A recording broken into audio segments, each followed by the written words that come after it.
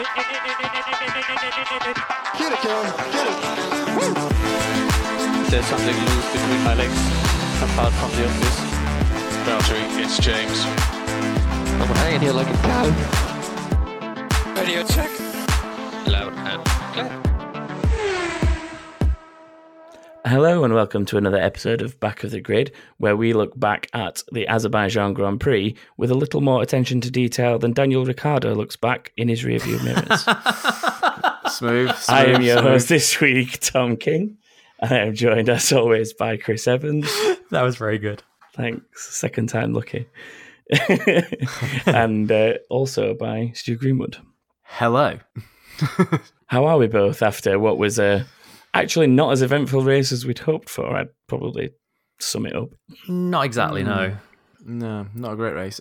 Just on the intro, just there, I didn't know what your joke was going to be. I thought your joke was going to be "Welcome to Baku the Grid" or something like that. That's Also quite good. Yeah, it's not terrible, is Yeah. it? I just came up with that one. You've got to find a way to use Baku in interesting ways, at least, haven't you? Absolutely. Got to. The weekend did start in an eventful way, and we thought it might be a sign of things to come. And I'm going to go straight to it, which is the drain cover disaster, as it's been labelled. Essentially, what happened, for those that didn't see the incident in full, Charles Leclerc drew over a drain cover, which kind of almost loosened it slightly. But then moments later, George Russell came over, straight over the top of the same drain cover, sucked it out of the drain itself, and basically destroyed the complete underside of his Williams. And it ended P1 because there was just no way of continuing without going around and checking all the drain covers.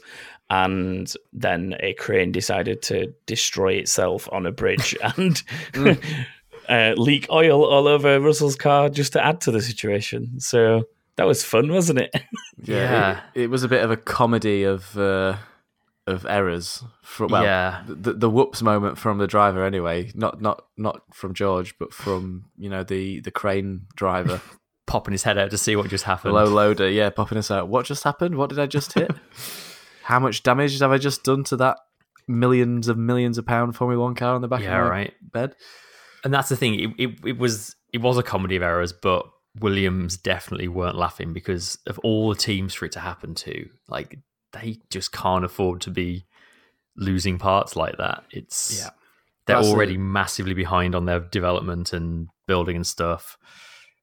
And that car was destroyed. Like, when they lifted it up, you could just see like wires and bits of electronics and stuff just hanging out the bottom of the car. Yeah. It looked like something off Robot Wars. It must have hurt. It must have hurt George as well. He must have felt that. Oh, you've got to have felt that. Yeah, they're heavy things. Yeah, and he got it right. Like, the T tray hit it was the first point of impact. So, like, it's lucky that they're as strong as they are, because if that had gone through there, that would be nasty. That'd be quite a long spell in hospital, I would have thought. That'd be a bit sore. Yeah. The drain cover thing, it's happened from time to time. There was Grosjean a couple of years ago in Malaysia, was it? Went over a drain cover and wrecked the car. It was the rain drain down the side of the curb, wasn't it? Yeah. And I feel like it happened to Massa maybe at Monaco a few years ago. Like, that happened. Happened to JB as well. Destroyed the front of the front. It destroyed the front wing of one of the McLarens that Jensen was in at the time. Yeah, but the crane thing, there's just no excuse for that. That was insane. That's not just, it's one of these things that happens. That is like I remember joking last year that all the recovery trucks in Baku look like they've come from the local scrapyard. And they were like picking up cars like they were on the local scrapyard as well. Like, it was such a mess. I think it was in practice 2, I want to say, when one of the Force Indias had to get picked up and taken back to the pits. They put it on the back of a truck that hadn't got a crane, with like a stationary crane, and then pulled up outside the garage and went, there you go, there's your car. To which all the Force India mechanics went, how do you expect us to get that off the back of your low loader? Yeah. I didn't see that. Yeah. At which point they had to sheepishly drive up to the opposite end of the pit lane, where there was a crane that could take it off the low loader. Oh, you're kidding. And then the mechanics ran all the way up the pit lane with hoist for it to roll it back down again. Roll the car. Oh my goodness. That's a shambles. Absolute joke, isn't it?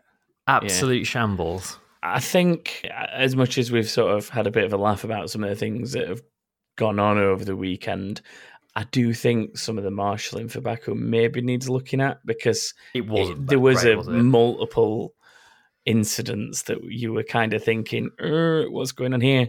In the F2 as well, there was weird stuff going on in the F2. Well, it was last year, I think, when I can't remember if it was F1 or F2 last year, when it went green again after like a virtual safety car or something, and there was still a bloke running down the track towards turn 4, and I had to quickly stick virtual safety car on again. Like, these things seem to happen a lot there. I really think it needs looking at for the future. I'm sure they are.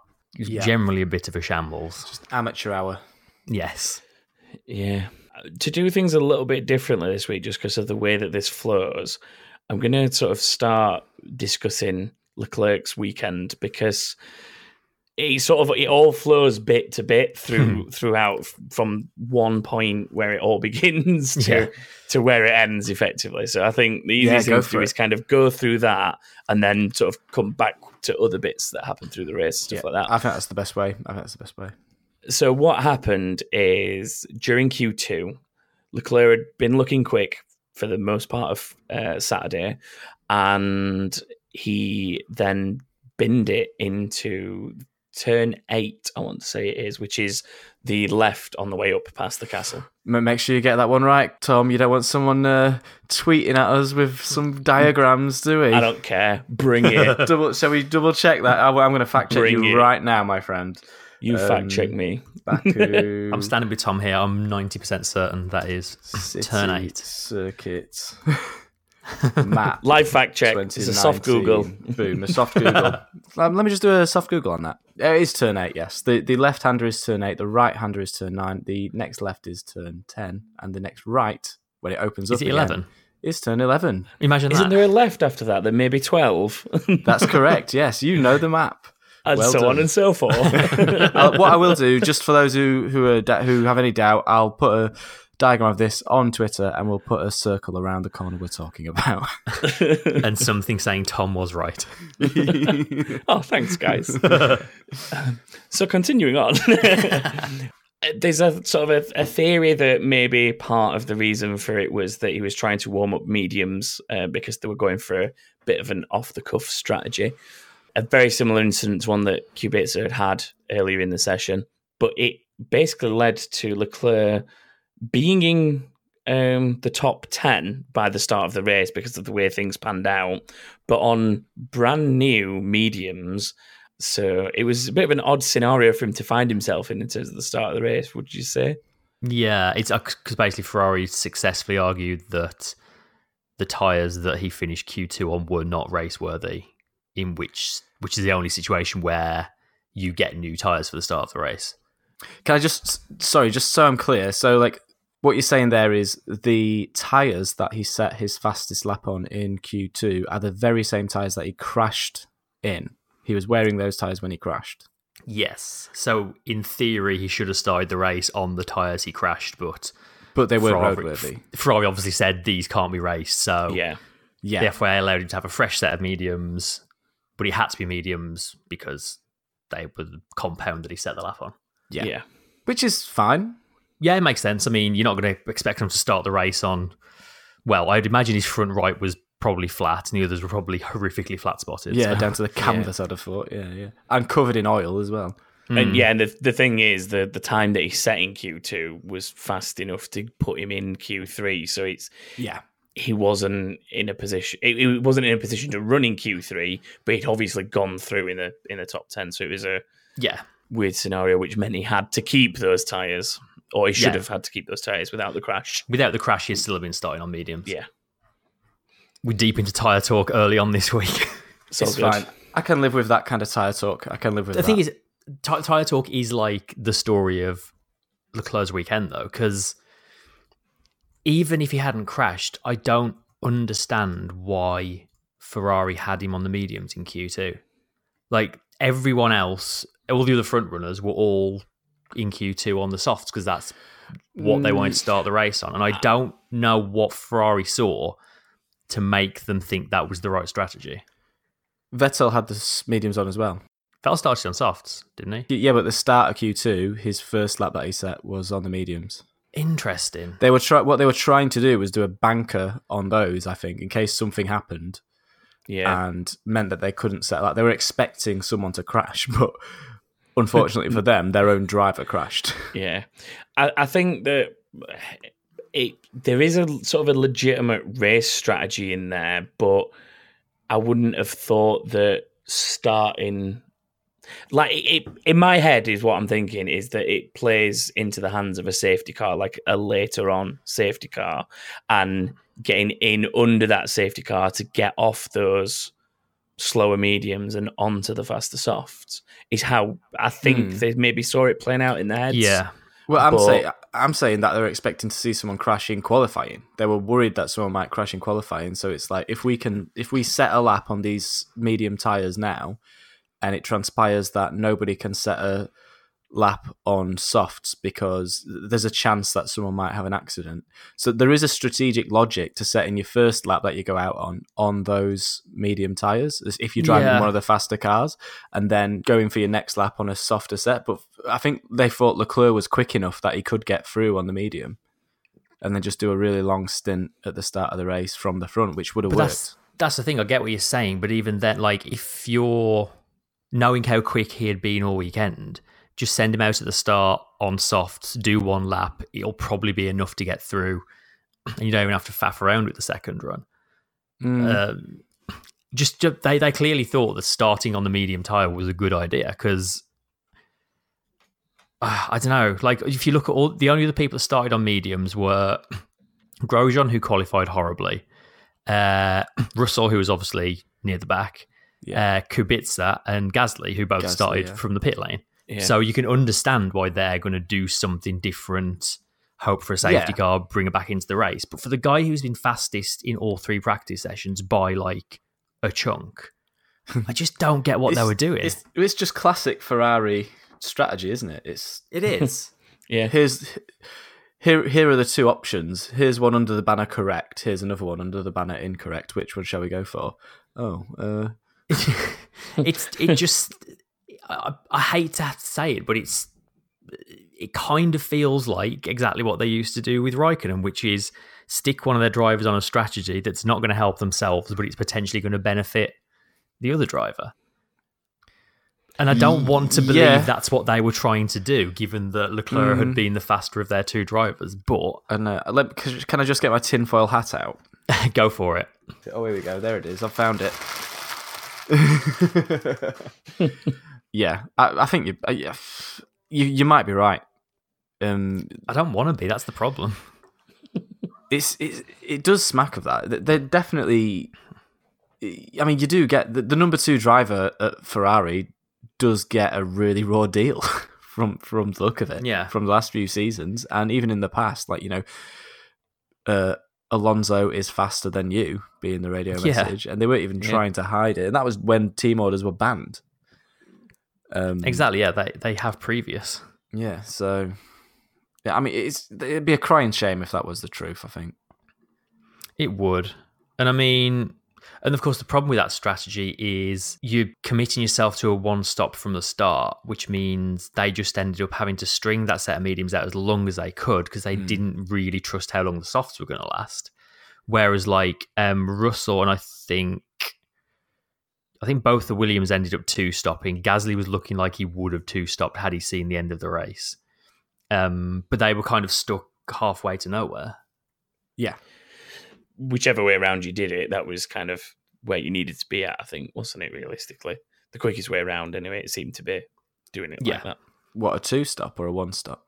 A 2-stop. But didn't most of them only stop once? Most of them 1-stopped, yeah. But it was a 1-stop with a very sketchy end to the first stint. Yeah. Oh, yeah. Right, I see. So yeah. Well, you're the old-fashioned way of doing it would be to stop twice and just push the whole for the race. Yeah, I think the thing that stopped most people doing it is the fact that the pit lane deficit, to me, is probably one of the worst there because of the way that it's positioned in the lap. Like, that's an extremely long straight with extremely high top speed that you're having to duck out of for a pit stop. So although logically it would say 2-stop, which is what some of them were looking at, the deficit of not being on that straight for as long as you are at pit lane speed is probably detrimental enough to mean that stringing out some extra laps on tyres that are on the way out is actually the better thing to be doing, which is why some of them will have done that, I guess. Yeah, in lap time, it costs at Baku circa 20 seconds as a rule of thumb. But I get what you say. I suppose it is easier to lose track position if the cars are going much, much faster than they normally would past the pit lane. Yeah. It definitely feels like a longer loss than most tracks there. I guess it is for that reason. Yeah. But even then, like, we're kind of jumping ahead of it here, but even all that being said, they then just left him out there for everyone to overtake him and then left him out there a bit longer and then pitted him. It's like, surely at the point where you're on the alternate strategy, you're in the lead of the race, give it a go. Like, get in and stick the softs on and see if you can string them out a bit. Like, don't just sit there and wait for the inevitable to happen. Like, yeah, I don't know, just everything about it just felt almost like admitting defeat from the start, didn't it? Do you not think that ultimately ending up on the mediums after mistakes in qualifying should have benefited Leclerc more than it possibly did? Possibly. I mean, he seemed to take a lot out of his mediums early on. Yeah. Which maybe without being quite so quick on them so early, he could have been quicker towards the end of that first stint. But then, of course, starting where he was always going to be in traffic, having to make overtakes, which is no good for your tyres. So I'm not sure how much more he could have done, really. The thing I was going to say was that they sort of, as soon as they pitted him, they'd already given up anyway. Like, you saw how quick his fastest lap was. His fastest lap was like a second and a half quicker than what anyone had done previous to him before. They were all set in like 144 fours, 144 threes, and he goes in with a 143 dead right at the end of the race. And for that whole stint he did on the set of tyres that he had before that, it was as slow as that it was as what he was on the medium compound tyre. Like, they'd already they knew at that point that there's no point pushing really hard. Let's just drive it to the end and not risk binning it again, because we simply do not have the pace at this point to catch them. Yeah, you're probably right, actually. At that point, does it become... Well, it felt a lot like he got to a certain point in the race where it was like, let's just leave him there, hold up the Mercedes in the hope that it brings Vettel a bit more into play, which for a short time, it looked like that was working. Like, Vettel did have a stint of really getting up on the back of Hamilton, but it never really came to anything. Well, once the Mercedes started racing each other, they sort of ran away from Vettel, didn't they? Yeah. But I guess we'll get to that, will we? Yeah, well, ultimately, like, I think that the only thing Charles could take out of that is, with not being able to close the top four, the only thing he could get out of it is what they did in the end, which is why he made that second stop, isn't it? And that's the fastest lap. Yeah. Yeah. Like, it was a good lap.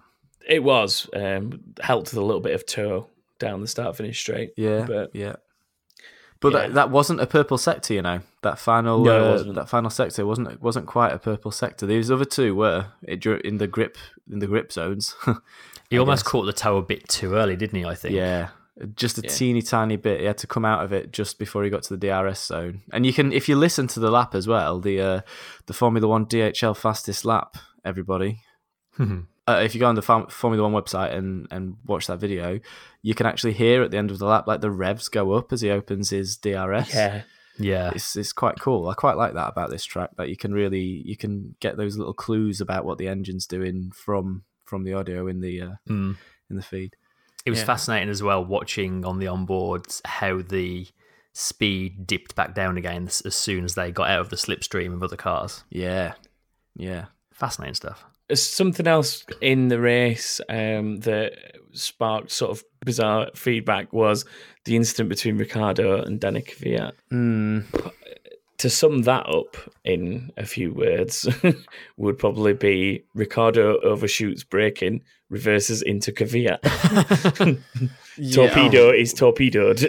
He was a bit silly, wasn't he? Yeah, you could say that. He was a bit sheepish afterwards, actually, Ricciardo. It was. I kind of feel for him a little bit. You know, because I think that they were racing and they kind of both outbraked themselves, I felt like, leading into that runoff area.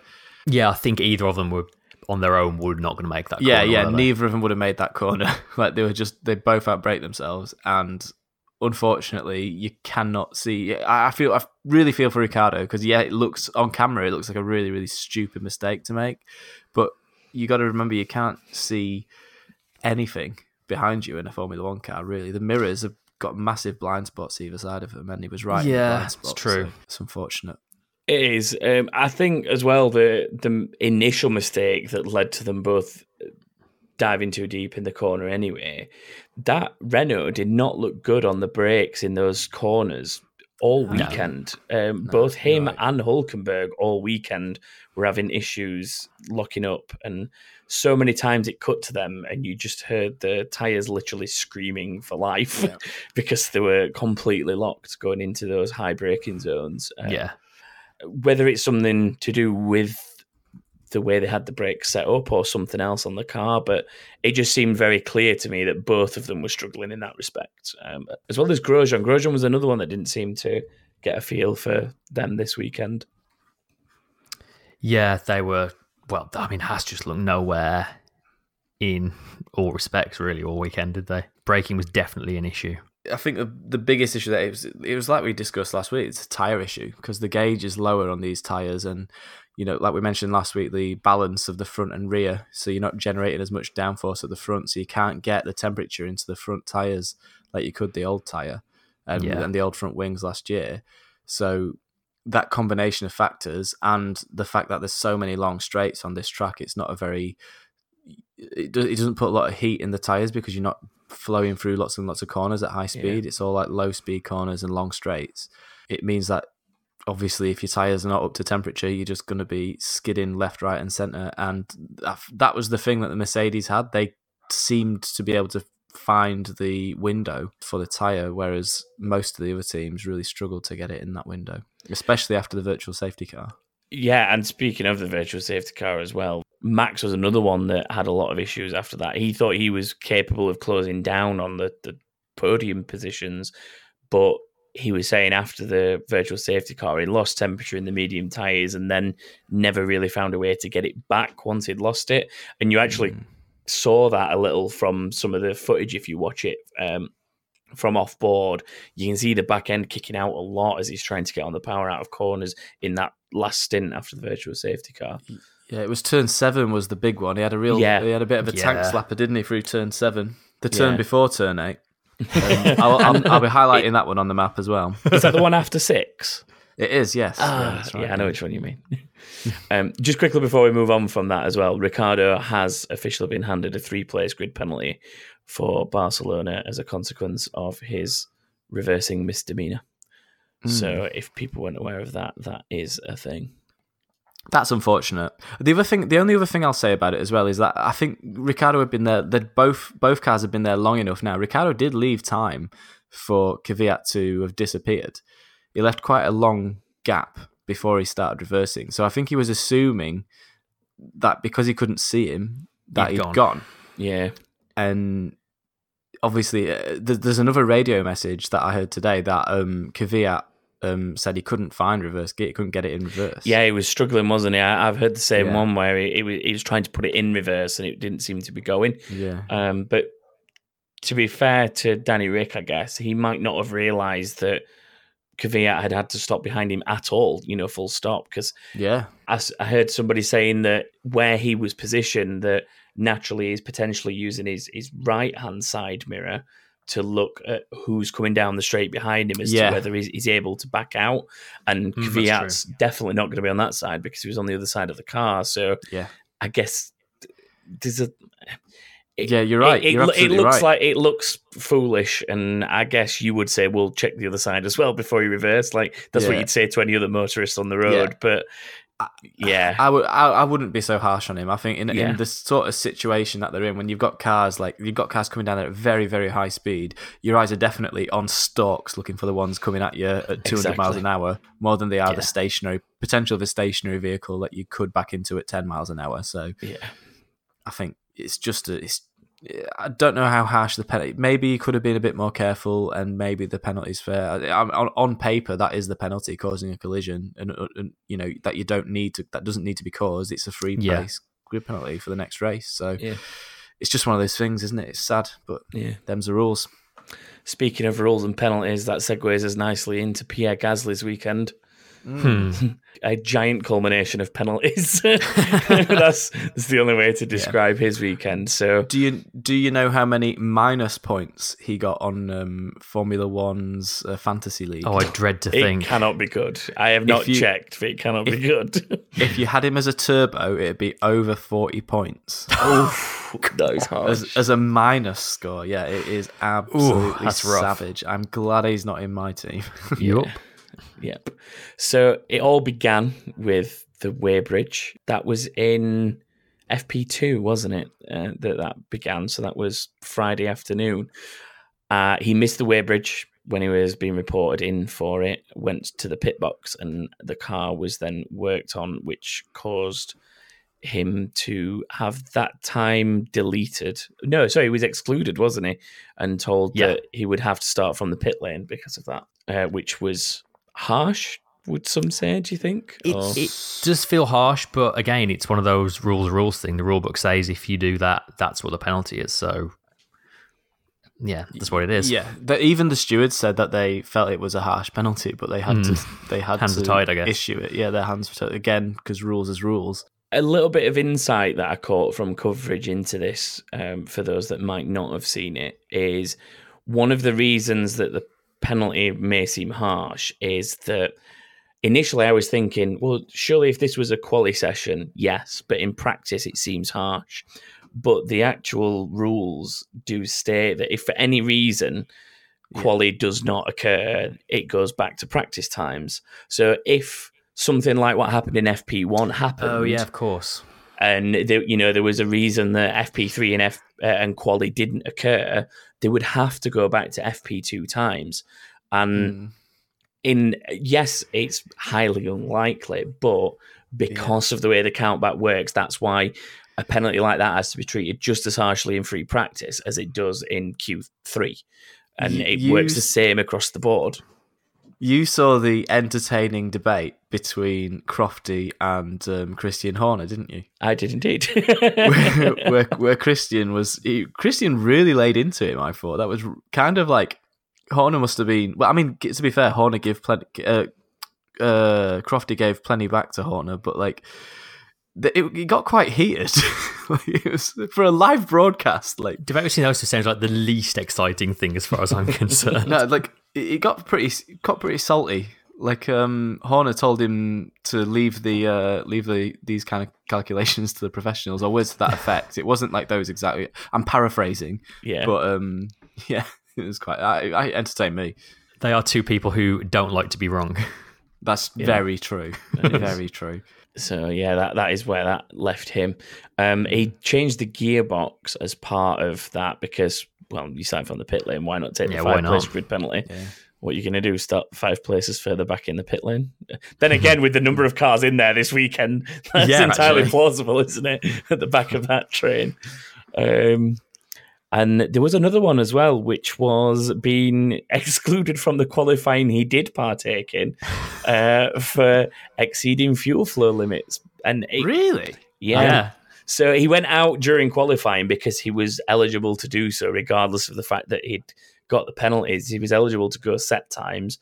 Technically, he probably needed to meet the 107% rule to be deemed fit to race. I'd have thought that he'd have passed that from practice times, but if they deleted, I guess he needs to go do it. Yeah. So he ended up like setting some times in quali, but then was completely excluded from quali on the basis of these fuel flow breaches, which has been linked potentially to some of the updates to the engine, but not really confirmed yet. So it's just not been a good weekend for Gasly before the race even starts, has it, at this point? No. Yeah, it's a bit unfortunate. He, and then for good measure ends in retirement. Yeah.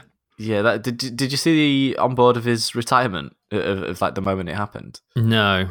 That's quite cool. It's on Reddit somewhere. If it's not been hit with the copyright and taken down, but it's like you hear it go, and then the engine's just like free revving, and it's amazing how far he gets the car with essentially no drive. Yeah. And he sounds quite. He's on the radio the whole time, and he actually sounds quite panicked. He lets a little go as the car goes past him at one point, which is that tickled me a little bit. It was a good drive as well, which is the shame of it all. He was doing good with a bad situation, really, wasn't he? Fighting his way through the pack to try and claw some decent points back. Yeah, definitely. He was up to... He was running sixth when he retired. Yeah, which is, from the pit lane, he's a damn good drive. Like, I would honestly say this is probably his best drive of the season so far. He was up to fifth at a couple of points. As you say, sadly, everything fell apart for him. Yeah. Literally in the terms of his drive shaft. He put a spicy bit of defending onto Leclerc as well as Leclerc was coming through. He he weaved on him. I thought it was Verstappen. He weaved on him, but it turned out it was Gasly ahead of He was Leclerc. one of the few that put up a defence actually to Leclerc, wasn't he? Yeah, he was. Yeah. Yeah, I thought it was a stoic defence. Yes. It was one of those where he definitely gave him enough room. It was a little bit of a harsh chop across, but he made sure he had enough room to do it, and obviously let him have the line once he'd picked his line. So I think it was fair enough. A candidate for driver of the day, maybe. I think so, yeah. Potentially, yeah, up until that point where the car failed him. Because really, there wasn't a huge amount of that entire scenario this weekend that was his fault. You could say missing the weighbridge was his fault, but from watching the onboard of what he sees, I'd have missed that personally. I think as well the team had told him to kind of attack the pit entry because he was going in for like a race style pit stop kind of thing. So he was coming in full chat as well.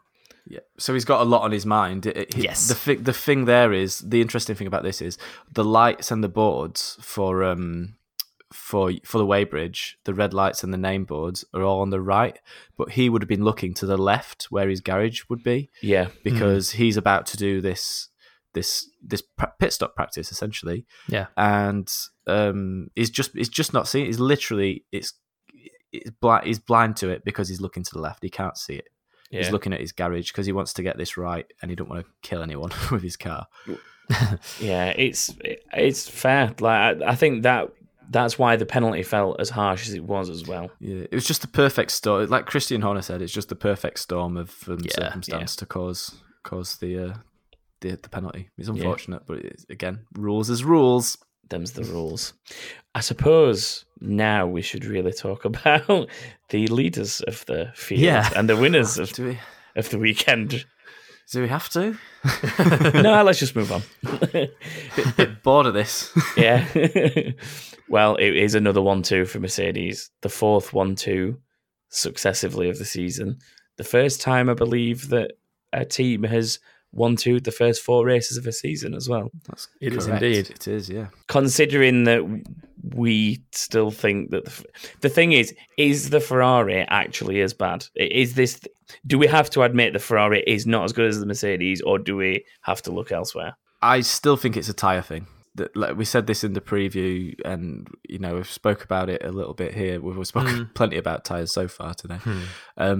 I do think it's a tyre thing. I think they need to get on top of it. I think Barcelona, from testing, looks like it should be a track that suits them. But then we said that about Bahrain, and not the case. So who knows? Yeah, who knows? I definitely agree. Tyres seems to be the thing. I mean, Vettel said as much after the race. Like his first stint was pretty poor, and it was largely due to him struggling to get the tyres switched on and struggling for grip as a result. But yeah, as you say, like Barcelona, we already know they've been fast there. Like if they're not in the fight in Barcelona, when are they going to be? Do we think we may be in a scenario here where Ferrari have ultimate one-lap pace, but Mercedes have better race pace? Is that plausible, do you think? Because that's how it looks to me coming out of this weekend. Because I genuinely think that without the mistake that was made, Leclerc would have probably been sat on pole. He looked quick enough to get pole.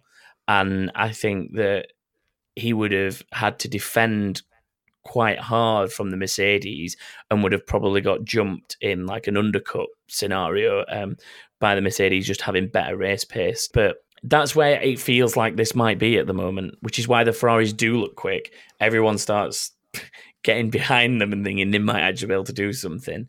but then Mercedes is strong in the race. Yeah, I think that's pretty much on the money from what we've seen.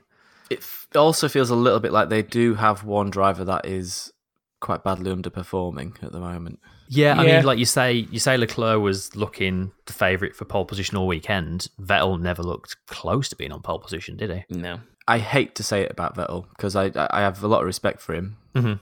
And he's been coming under quite a lot of fire from the media lately, I think. Oh, for sure. He's feeling very uncomfortable with, when he's in the press conferences and stuff like that. He's under pressure. He's under big pressure from his teammate. And yeah, it feels to me, I mean, look at you look at his times from qualifying. His fastest time in Q1 was a little bit quicker than Leclerc, who was probably about 4 tenths ahead of him. But they only saw him all weekend, though. Yeah, well, yeah, Q2, his time was quicker as well. Yeah, but isn't that because of the tyre change?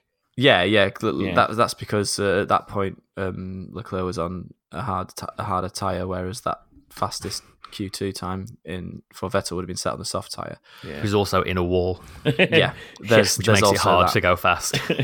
But yeah, in practice 3, Leclerc was good 2 tenths ahead, and in P2 he was 3 tenths ahead. So he definitely got dialed into the track a bit quicker. Maybe he didn't get quite as dialed into the track as what Vettel did because he obviously crashed, but still. Or maybe he got too dialed into the track because he ended up in the side of the track. Yeah, it's an experience, isn't it? It's just an experience. I think it is, which I think is why he needs to take away from this race, much like he should have done in Bahrain. Like, yes, the result didn't go my way, but like he was able to stand shoulder to shoulder with the multiple world champions and be the quickest man out there at times, which is what, right now, that's what he needs to take from this. And that's still a good place to be, even if he's not necessarily getting the results he deserves. I'll just point out we were supposed to be talking about Mercedes and we've somehow got onto Leclerc. Yeah, we've meandered back to Ferrari, haven't we? Let's give Bottas some praise so that yes, because it is very much deserved. Obviously, he was excellent on pole. To me, it looked like it was a fight between him and Leclerc. Bottas edged it out at the end of the day. Excellent race pace. Some great driving early on to keep Lewis behind him. Side by side through the first few corners. I think we said at the time when we were talking, you can't imagine any other team's 2 drivers doing that and not making at least a tiny bit of contact. Yeah. Like, it was like formation flying through the first 3 corners. Yeah.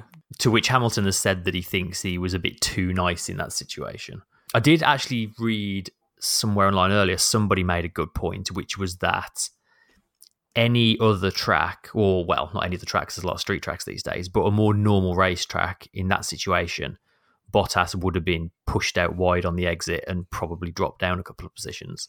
But being a street track, Hamilton can't just squeeze him off the side of the circuit, and obviously had to give him that extra bit of room. But you wouldn't pull off that round the outside defence for 2 corners at a more normal racetrack. Nah. Yeah, that makes sense. That stands to reason.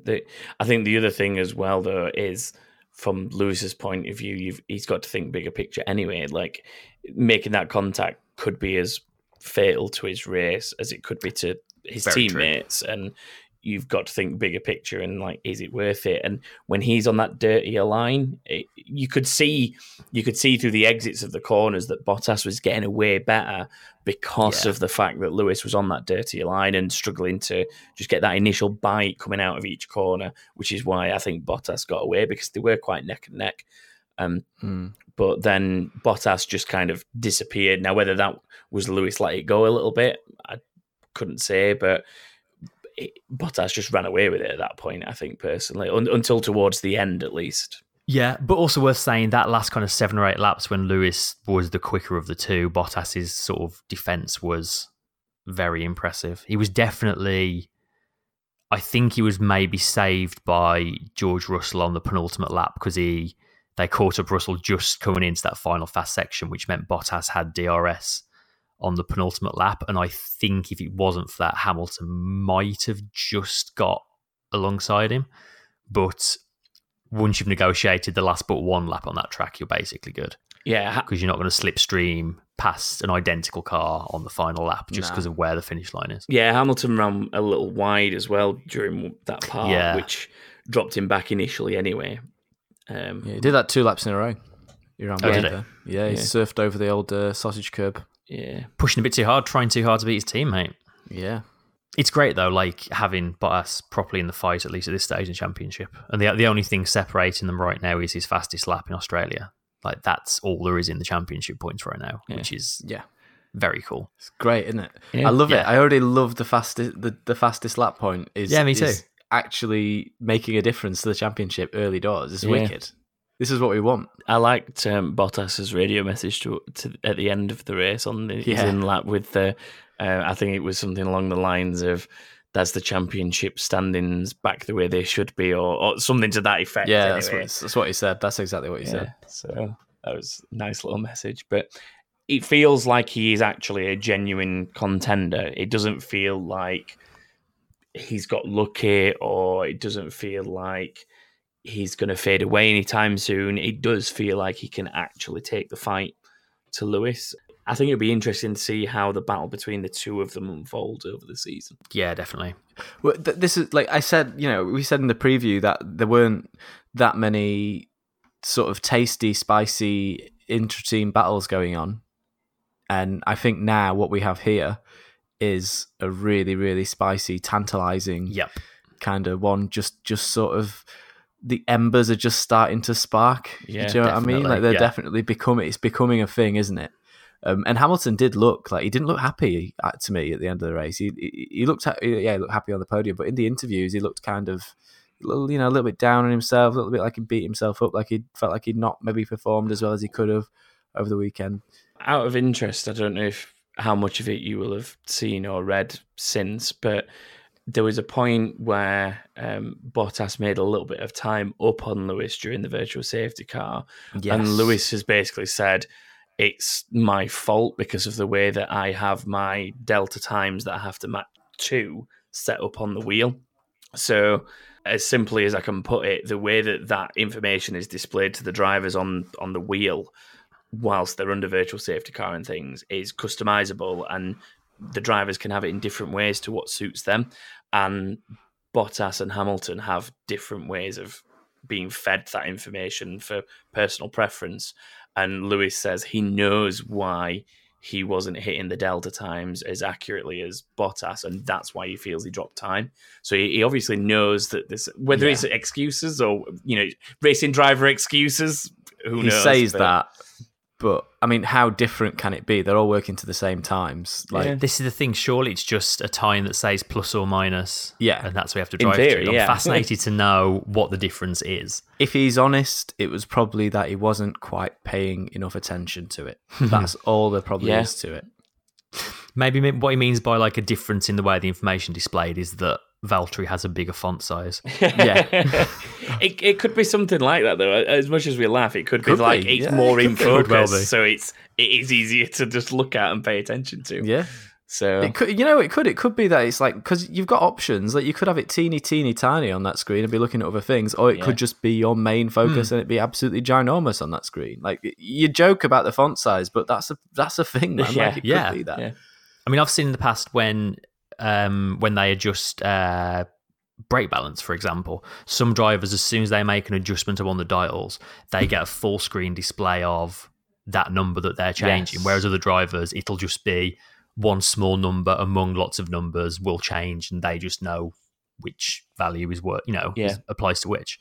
Yeah. So it could well be something that simple. Yeah. Just a couple of other bits, I guess, worth quickly mentioning. The reason Kimi Räikkönen started from the pit lane alongside others was because of a front wing issue. It basically didn't pass a deflection test.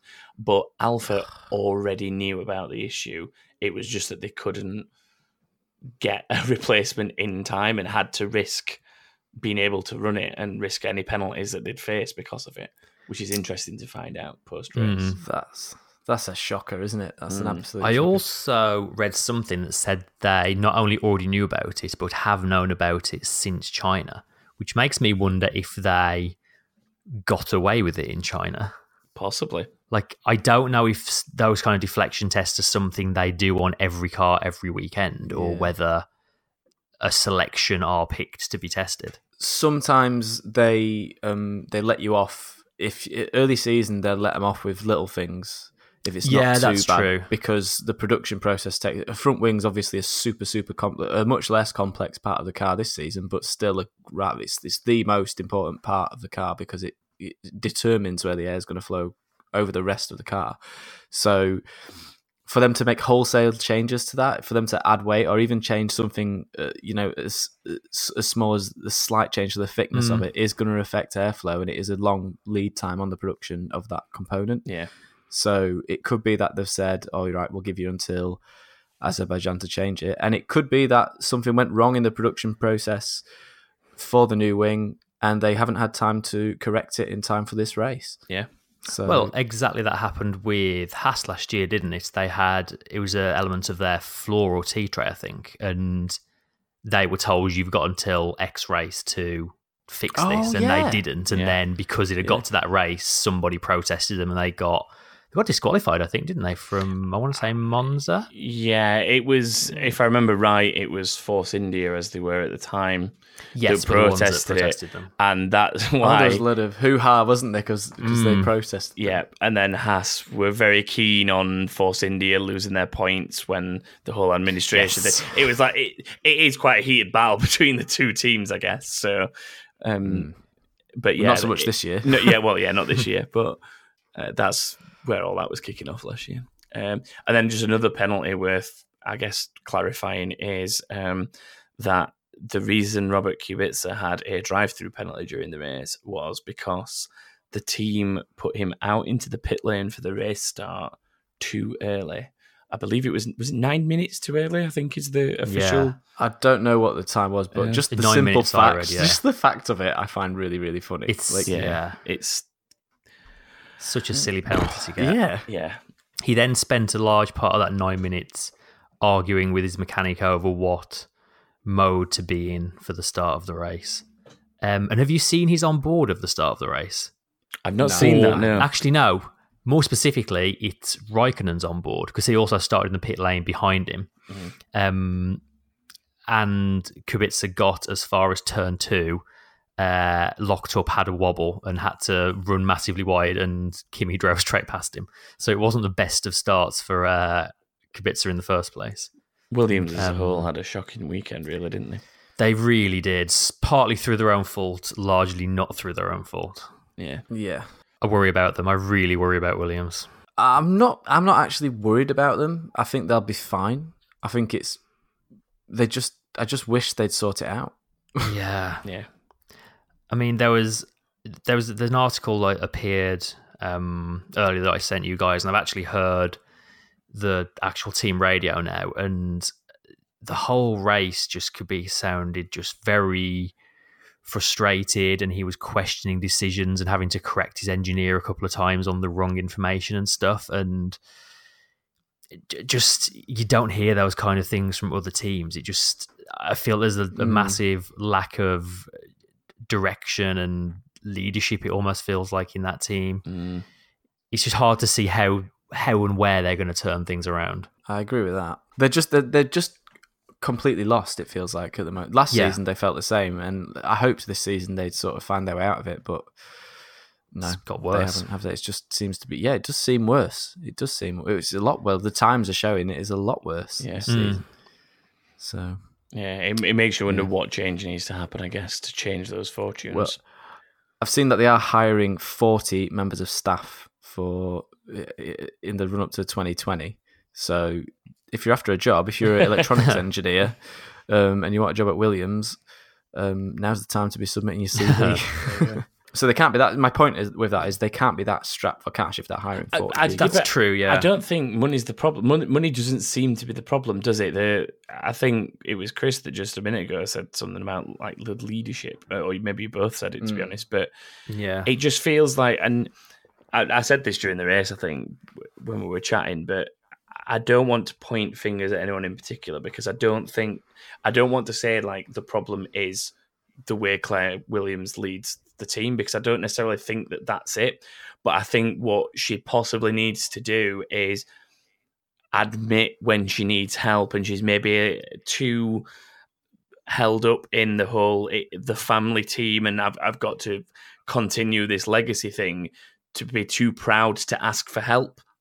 And I think to bring somebody in that can work alongside her and assist to bring the team back to where it really deserves to be, considering its history, I think that maybe that's the problem. And if they can get through that, then that might hopefully help instigate a positive change. It makes you wonder. With Paddy Lowe moving there and then leaving again within not very long. Like, was that him not doing the job he was there to do, or was that him not being given the space to do the job that needed doing? That's it. If you want an answer to that one, you should read Mark Webber's biography, and you should read Adrian Newey's biography as well. Neither particularly complimentary. Yeah, see what they've got to read. What they've got to say about Williams. I mean, look, I've never seen the inside. None of us have ever seen the inside of what truly goes on in that team. Only the people who work there know. And it doesn't sound like it's easy, but read and they're great autobiographies anyway. So go out and read them. Yeah, they're really interesting. I mean, one man that is on the way into that team is Patrick Head, who has been there in the past and been successful with them. Yeah. So with a bit of luck, he will sort of know how to have an influence and help turn things around. But time will tell, I guess. Fingers crossed. Yeah. Moving on to more positive things. Driver of the day. Who are we going to go with this week for driver of the day? Well, we already mentioned Gasly, who I think is worth a shout, despite the fact that he was a DNF, just because, as I say, I think this is probably his best race of the season. He really seemed to have some decent pace. I think he was, although his qualifying didn't count, he's definitely seemed a bit close to Verstappen than he has been previously in qualifying as well. Topped one of the sessions, didn't he, at one point? Did he? Or at least he was up there. He was up the pointy end of one of the sessions. He was definitely fastest of Q1 at one point. I don't know if he finished that way, but yeah. Yeah. A candidate for me is probably Kimi, because to come from the pit lane and score points is always a decent performance, but to do it in the Alpha is just as good, because it's not necessarily the best of the midfield at the minute. To fight his way through for A point is a good showing, even if he was helped by retirements. An illegal front wing. Oh, yeah, an illegal front wing. I don't think I can give it to Raikkonen for that reason. But it's good to see the return of Valtteri Bottas, I'd say. Yeah, it's boring to pick the winner, but he was very, very good.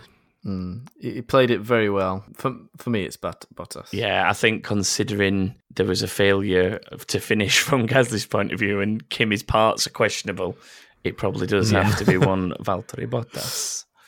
Yes, I can go with that for sure. Okay, move of the day, gentlemen. If you saw any. One thing I'm not sure I think's move of the day, but one thing I did want to point out earlier, that it was interesting watching, because Perez got past Verstappen at the start. When Verstappen then got back past Perez, it was, yes, he had the slipstream and DRS, but it was very much an under-braking move into turn one. Whereas when Leclerc caught Perez, he just drove past him like he was standing still. And then Leclerc caught Verstappen and also drove past him like he was standing still, which just goes to show the power deficit there still is, despite Honda bringing new parts and supposedly an extra 20 horsepower, whatever it was, this race. They're still just so far back on what Ferrari are producing right now.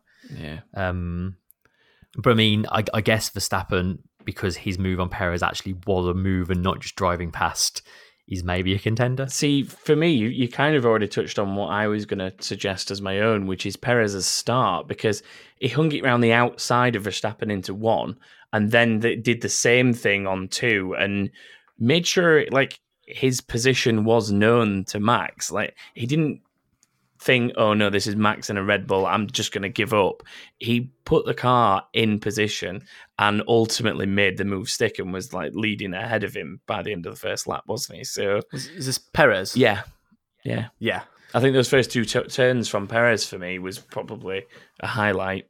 Yeah, Yeah, I'd agree with that. I think Perez had a strong start, and he did make some nice little moves on it at the start of the race.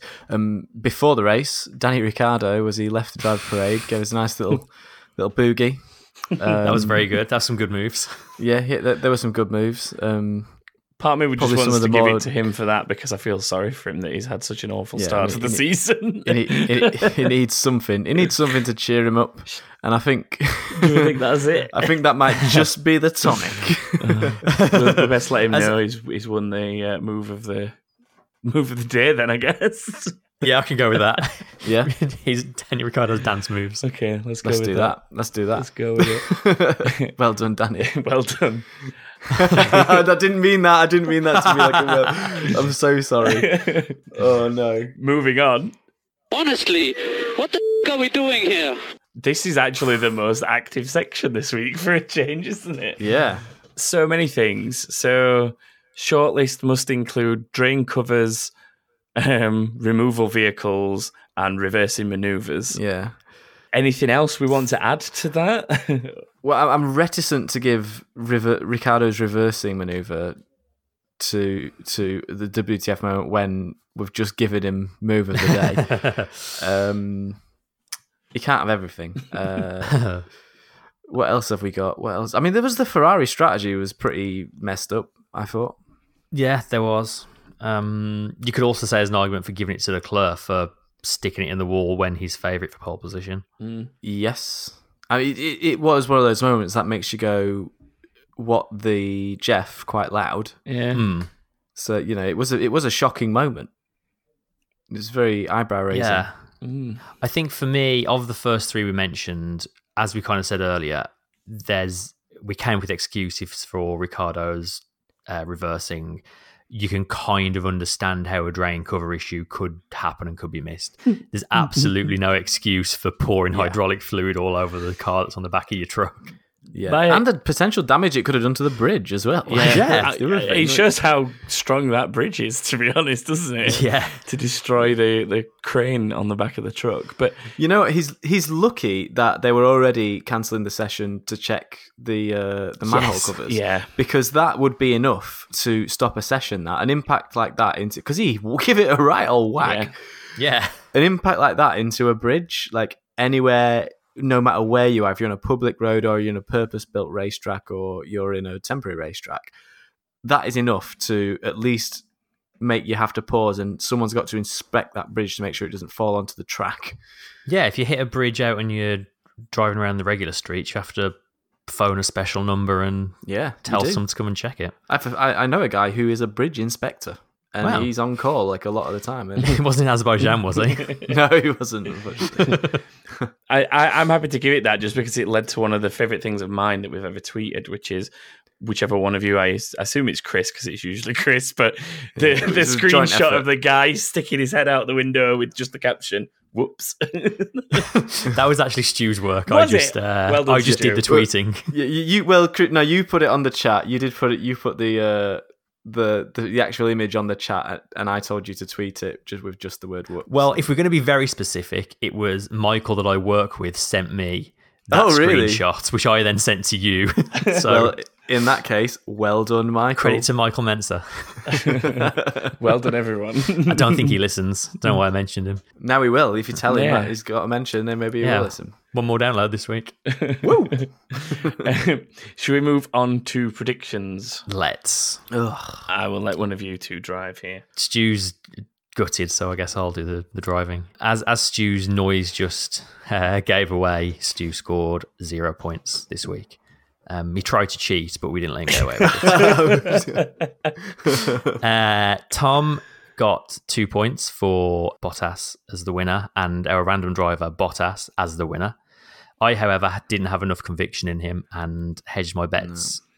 I said he'd be second as a random driver and the winner, so I only got 1 point. No spine. Rightly punished for your lack of conviction. I was so happy to see him win, but a little part of me was like, damn it, I kind of wish he'd come second just to give me conviction. It wouldn't have made a difference either way. You'd have still only got 1 point. It wouldn't, but I'd have felt better about it, and you'd have got 0 points. So I suppose there is that. There is that. In the listener league, which is always much better than us, The winner this week, actually, it's a tie on 4 points apiece this week. Cy Ferguson and Bill Moyer. Bill, in particular, came so close to 5 out of 5. His first DNF was Danny Kvyat, so he was only one off on the retirements, getting a second ever 5 out of 5. So very well done to both of you. In the overall standings, at the top right now is Neil Hyde on 9 points, followed by Narayan Hamari on 8 points, and then Max Kutent, I think that is, and Tom Monk both on 7 points. Yep. And a quick shout out to Tom Monk. He was actually the only person to get Daniel Ricciardo as the first retirement, from what I can see. No one else Good got shout. As for us, Tom is in equal 59th on 3 points. And me and you, Stu, are both on equal 87th on 2 points. Oh, no. Oh, goodness me. The worst part there is me and you on 2 points, having entered all 4 races. Right ahead of us is Charles Bridgman on 2.5 points, who's entered 1 race. Devastating. I mean, Predictions League points are difficult to come by for us guys because we don't get the same lead time. Excuses. We made our bed though. Yeah, we knew what we were doing. It's true. What we need to do is start recording on a Friday. Quick mention of the Fantasy League as well. The highest scorer this week was, hope I don't get lazy like last year and do something here, who has done something by scoring a ridiculous 208 points for this race. Whoa! Wow, that's like huge. Really high. That's nearly half my season total. Right? In fact, the top 7 here, the top 15 all scored over 150 points. Wow. Which is very impressive. The overall leaderboard, Striker F10 is currently leading on 667.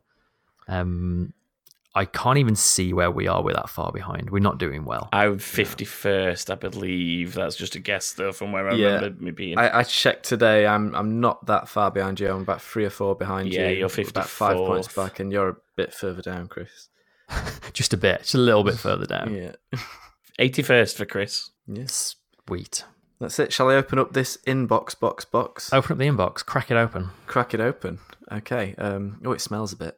Ooh, it's been closed for a while. Been closed for a week. Did you leave something in here?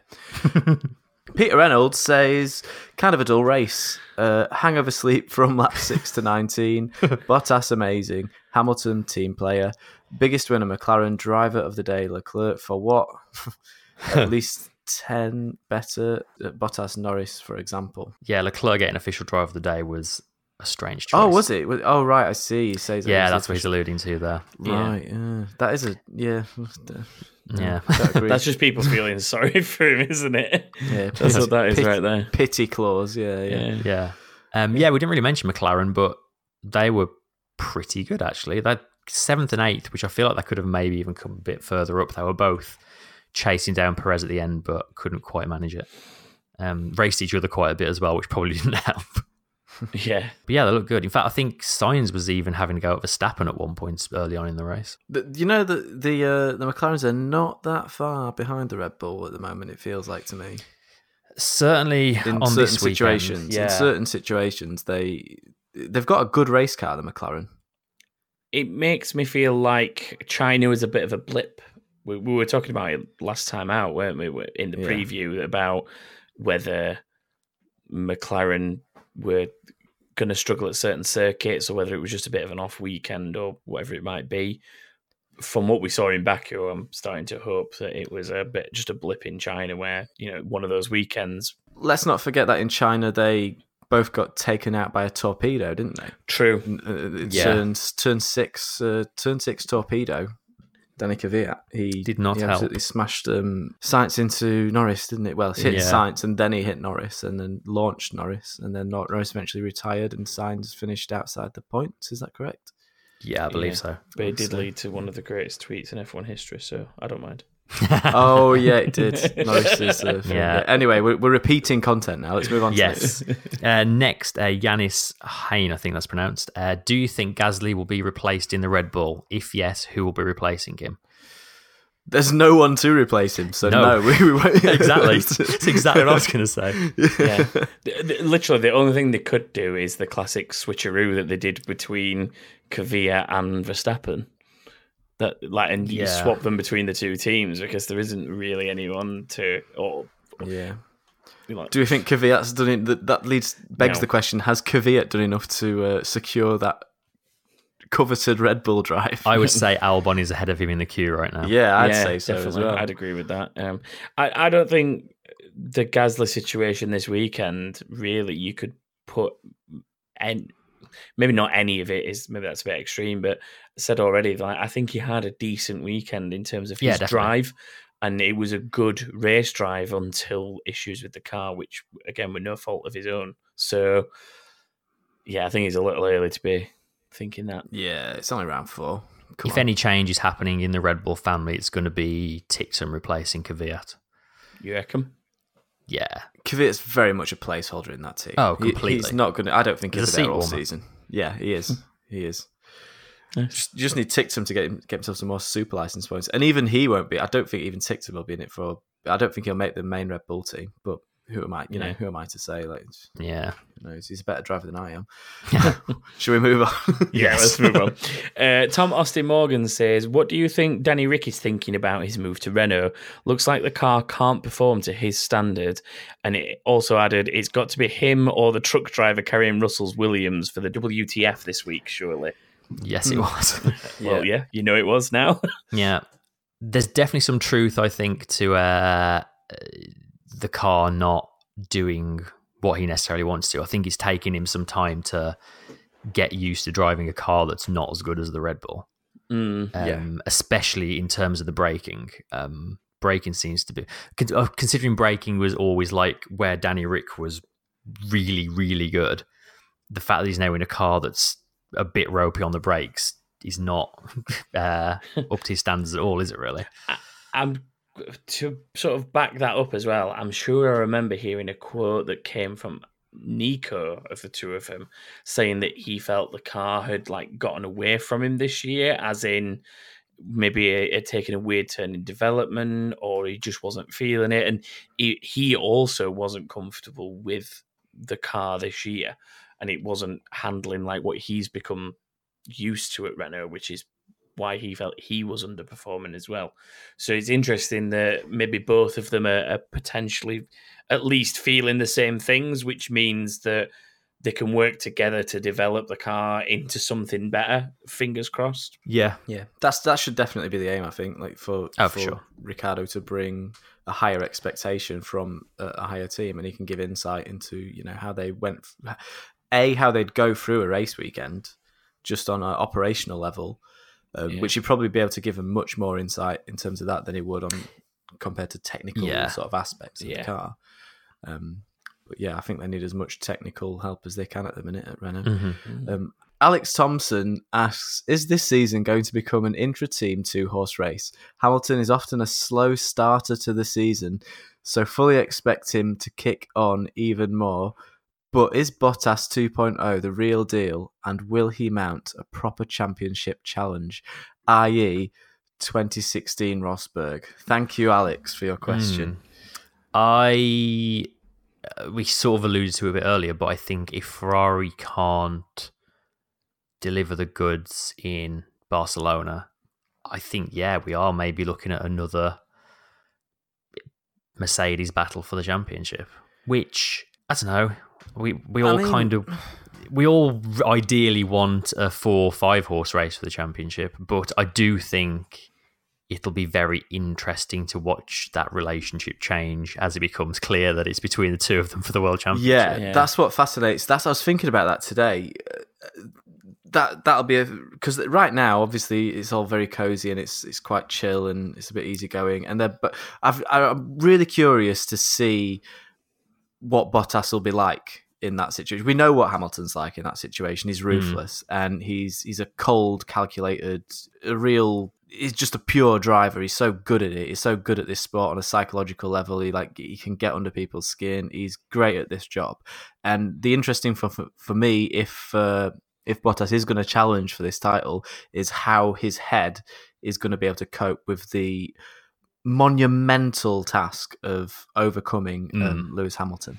It feels like he is in a better place mentally though at the minute. Like, oh, definitely. I feel like last year a lot of the mishaps and things that led to issues for him at the start of the season, like losing things just through bad fortune, I feel like that affected him a little bit and knocked his confidence, and then he never really bounced back from it all season. But coming into that opener in Australia the way that he did, I think that combined with whatever he's been doing in the winter break means that he's in a much better place mentally now. And I still stand by what I said at the start of the season, which is Hamilton, Rosberg, Hamilton, Bottas. Yeah, the pattern is there. The pattern is there. I'm a man for patterns. I'm a programmer. That's what I do. And that is a pattern that I can't help but see. Yep. I think him winning that first race of the year was the best possible thing for this championship, because if Hamilton had won the first 2 or 3, it might have like undone all this hard work for him to get in this kind of, like you say, like just psychologically and mentally, he seems to be that much stronger this year. And to come here, somewhere like here, where it feels like he's had a little bit of bad luck, like he should have realistically won in Azerbaijan last year if it wasn't for the puncture right at the end of the race. So I think to overcome things like that and be like, I've got what I felt like I deserved last year. There were words to that effect said over the weekend that it's like a redemption. A little like when Danny Rick won in Monaco the year after his issues. It was like a redemption, and like this was rightfully his because of what he lost the previous year. And if you believe in fate and stuff like that, get your money on him winning in Russia now. Yeah. Leading on from that quite nicely, actually, David Sinnott says, do you think Ocon will get a seat next year? Based on the way Bottas is currently driving, not at Mercedes. Yeah, not the way those two are driving. Nope.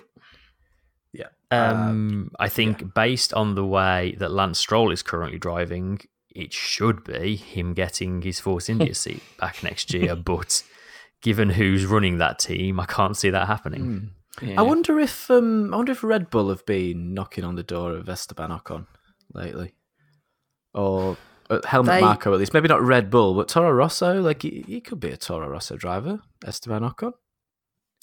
He probably, any other team, I'd agree with you, but Red Bull just seem to refuse to employ anyone that's not got some previous link to them. Like, yeah, and I suppose all their drivers have come through their young driver program in one way or another, and I don't think dropped and then come back. And I don't think it feels like he would fit in there personality wise, and I don't know. I can't imagine him there, if that makes sense. And of course, there's a link to Mercedes as well, which they don't want to nurture.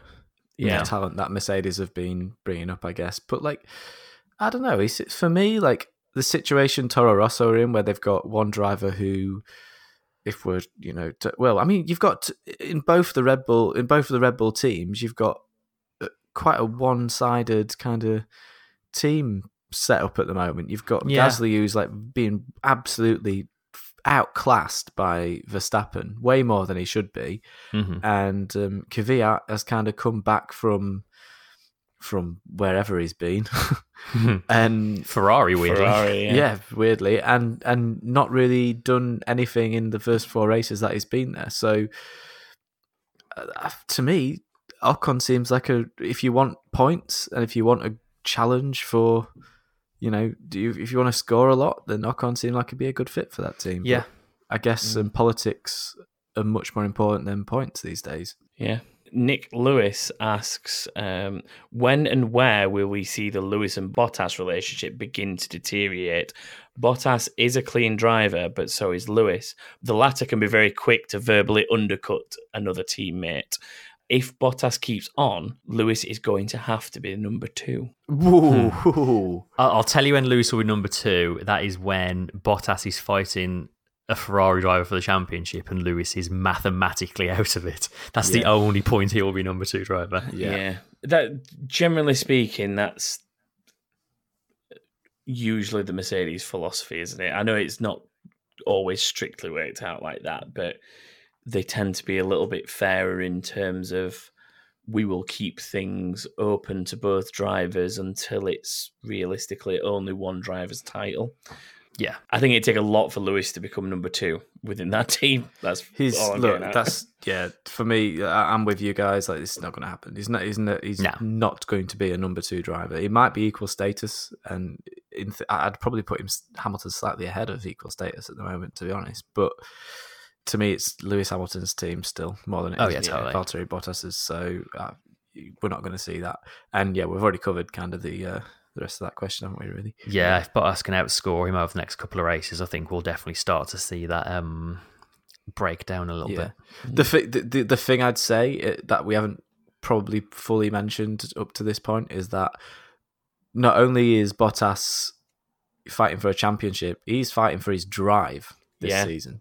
So he really, really needs to be on it. And I think that's probably been the kick that he's needed to get himself in gear and get himself off to Finland and, do all that sledging and stuff and have himself a Rocky montage. Have himself a Rocky montage to get himself through the off season and come back strong. And let's hope it continues into the season. Brooke Archer, hi Brooke, says Sainz and Norris seem to be fighting hard to be the best McLaren driver this year. Sainz on 6 points with Norris on 12. Which driver do you think will come out on top at the end of the year, and will they come together at any race? That's an interesting question. Technically, they did in China.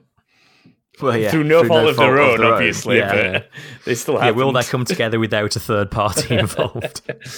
Torpedo-less contact. I want to be really biased here and say that Norris will come out on top, but that's kind of because that's what I want to happen. I think Sainz will, to be honest. As much as I like Lando Norris, I still feel like he's a very fast driver, but I don't think he's a complete driver yet. And I think over the course of a season, Sainz will outdo him across like that many results, even if he's not necessarily the faster of the two. I'd really like to see Norris sort of beat Sainz, just because I'm a bit of a Norris fan, and also because Sainz has been around for a few years now. He's been around the block. He's raced at Renault, at Toro Rosso. He had his eye on that Red Bull seat, but all the McLaren Honda sort of stuff pulled him away from that Red Bull seat, which absolutely has wrecked Red Bull in a way, because now they're stuck with Gasly. Yeah.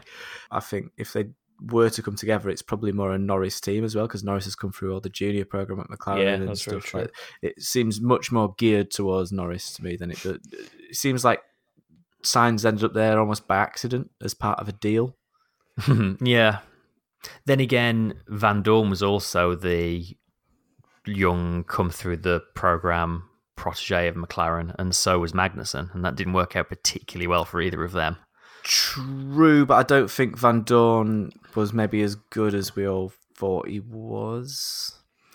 He was one of those drivers who had a stellar young career, yeah, but then never quite. Well, yeah. I mean, you could argue he didn't have the car to show what he could do, but I'd say you can't ever dispute how good he was in his GP2 season, because he dominated that to like the standards that everybody was in awe of Leclerc over when he was in GP2. Mm-hmm. Like, it was the same standard. Van Dorn absolutely annihilated everyone his year in there. Allow me to rephrase that. Maybe the car wasn't as well suited to Van Dorn. The McLaren setup wasn't as suited to Van Dorn as what it was Alonso. I mean, we know that for a fact. So that's probably one of the main reasons. But, you know, Van Dorn's not set the world on fire in Formula E yet either. So hopefully once Mercedes get to Formula E, he might... if he gets that drive, the proof will be in the pudding there. Yeah. Plus, I mean, you've only got to look down the list of GP2 champions to say that success there doesn't necessarily translate into F1. Look at Gasly. Yeah, I still like to think Gasly has more in him, but Gasly definitely has more in him than the likes of Giorgio Pantano or Davide Falsecchi or... Oh, poor Davide. Don't be mean to Davide. Hey, I like the guy, but he never even got close to an F1 drive, sadly. No. And he won the F2 championship, didn't he? Yeah. It was a GP2. Speaking of Davide, does anyone know where he's gone? Because Johnny Herbert's been doing the co-commentary on Formula 2 the last couple of races. I think he's doing stuff for Sky Italia. Yeah, I think he works specifically with the Italian version. Okay. Yeah. That's a shame, because with the greatest respect in the world to Johnny Herbert, he's not great at the co-commentary on Formula 2. Davide's still very much in the paddock. You see him all the time in the interview pen and all that kind of stuff. So he's around. I like that guy. Yeah, he's a cool guy. Drew Wright says the only thing that's relevant in the last 2 races is that Mercedes is the only team to go the first 4 races 1-2 ever in F1 history. That's it. Which, I mean, it is. He's not wrong. Looks like we're re-recording a few podcast episodes, guys. I mean, yeah, for all the talk behind it, that is ultimately what matters. And that's what Ferrari are going to be pulling their hair out about right now. Yeah. Let's hope. Look, all the updates coming for just about every team in Spain. It's going to be a bit of a reset. You know, what is relevant now may not really be relevant in 2 weeks' time or a week's time. No, a week and a half's time by the time you listen to this. Like it matters. So yeah.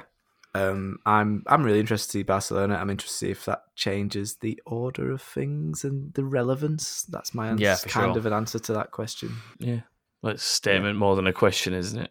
But we keep looking for that race that's going to give us an idea of the running order, and if it's going to be anywhere, it's going to be Barcelona. We said that about other races. Yes, we have. Every race, in fact. So yeah. And then lastly, this guy going by the name of Stu Greenwood, apparently. Who could that put something in the document?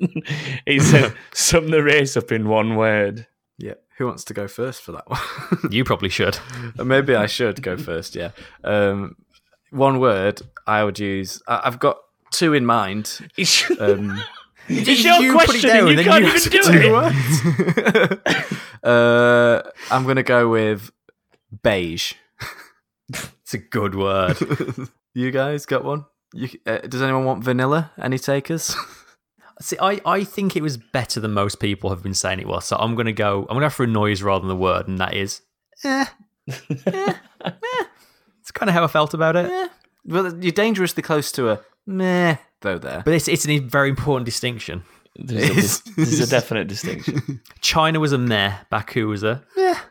Yeah, okay, yeah. I see the distinction now. Now we've got a reference point from the previous. Tom, what's your word on noise? To sum up or smell, or yeah, smell, sensation, emotion. I'll just go with okay. Yeah. Okay. But said in that tone. Like, okay. Okay. You know what I think? I think like the problem that this race had is that. And the problem China had as well, to a lesser degree, though, is that Bahrain was absolutely one of the best races that we've had in years. A lot to live up to. Formula One. It's so much to live up to.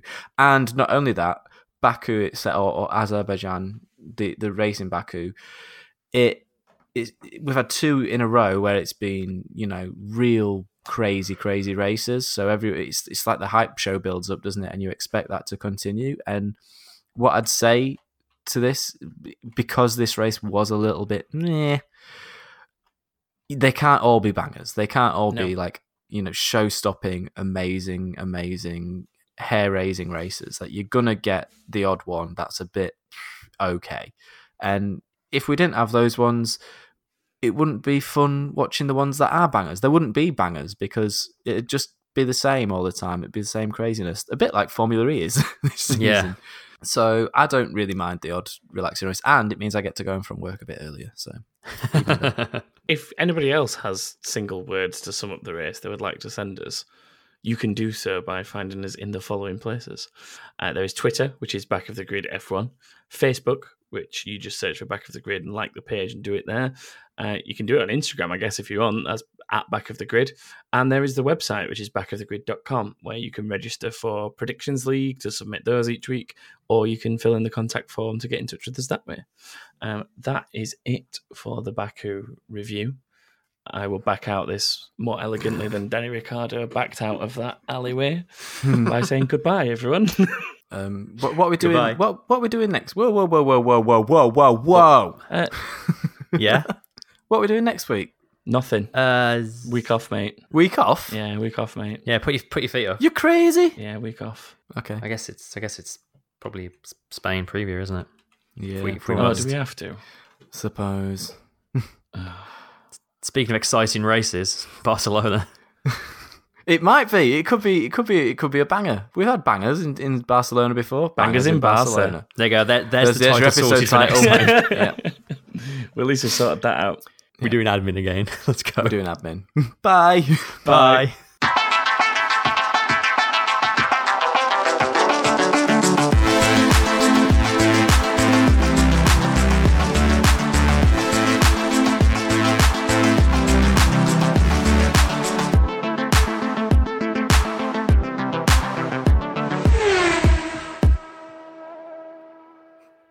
Sorry, Tom. I feel like I've ruined the end of your episode there. I feel like Danica Kvyat in an alleyway and you were Daniel Ricciardo. Yeah, you have to buy me a mirror. Into him. Buy me a mirror. I'll buy you a rear view mirror, Stu. Hello and welcome to another episode of Back of the Grid, where we are here to review last weekend's Baku Grand Prix. No, I've done that wrong because I want to make a joke. I'm doing it again.